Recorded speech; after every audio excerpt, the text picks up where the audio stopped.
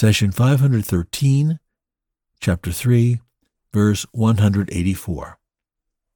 فإن كذبوك فقد كذب رسل من قبلك جاءوا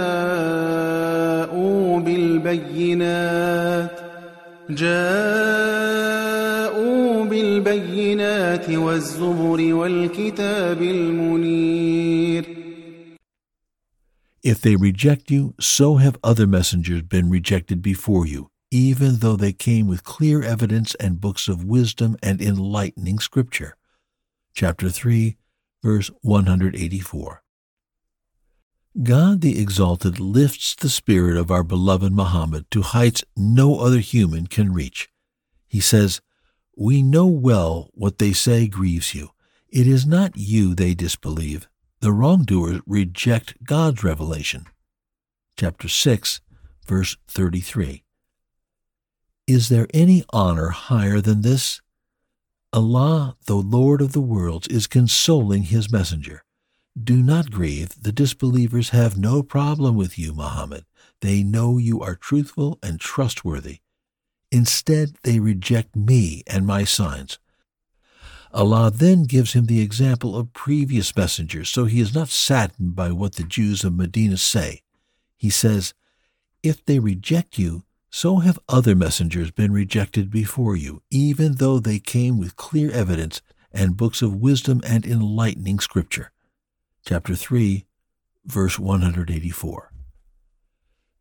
Grammatically, the conditional conjunction if is usually followed by a possible future outcome.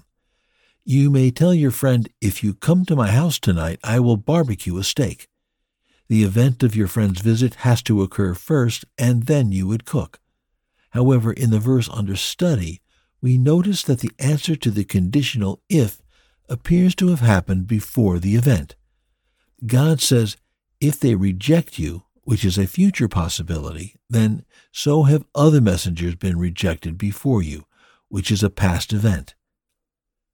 Some Quran critics, who have a poor grasp of the profound meaning of the language, pointed to this verse and said, this ayah is incorrect because the answer was already given before the condition was met.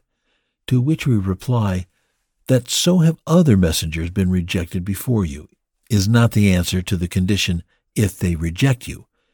In the verse under study, the answer is hidden to be understood by the reader. Allah tells His beloved messenger, if they deny you, Muhammad, then do not grieve over their words and actions. Messengers before you were denied and harmed. A person who reads the Quran with a present mind would understand that the answer to the condition, if they reject you, is don't grieve or worry.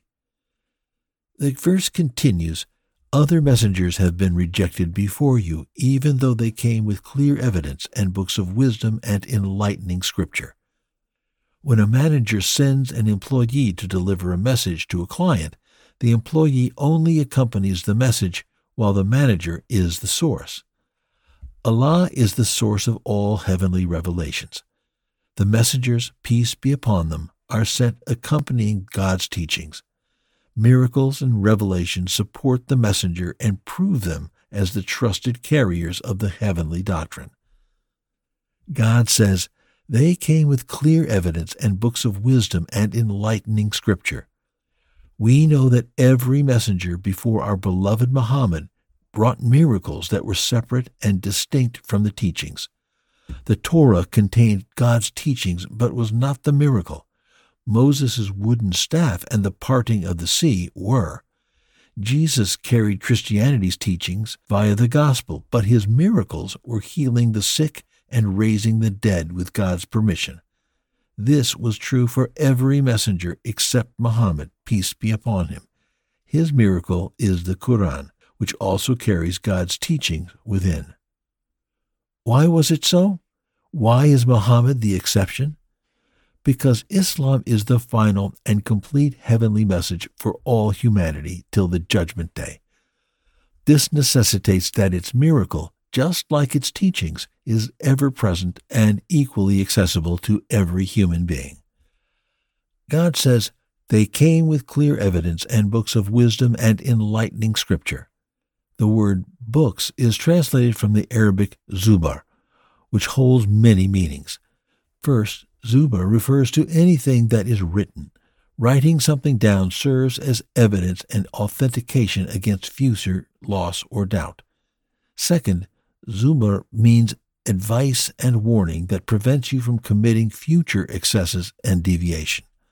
Third, it means brains and intelligence, which also stops you from doing something stupid.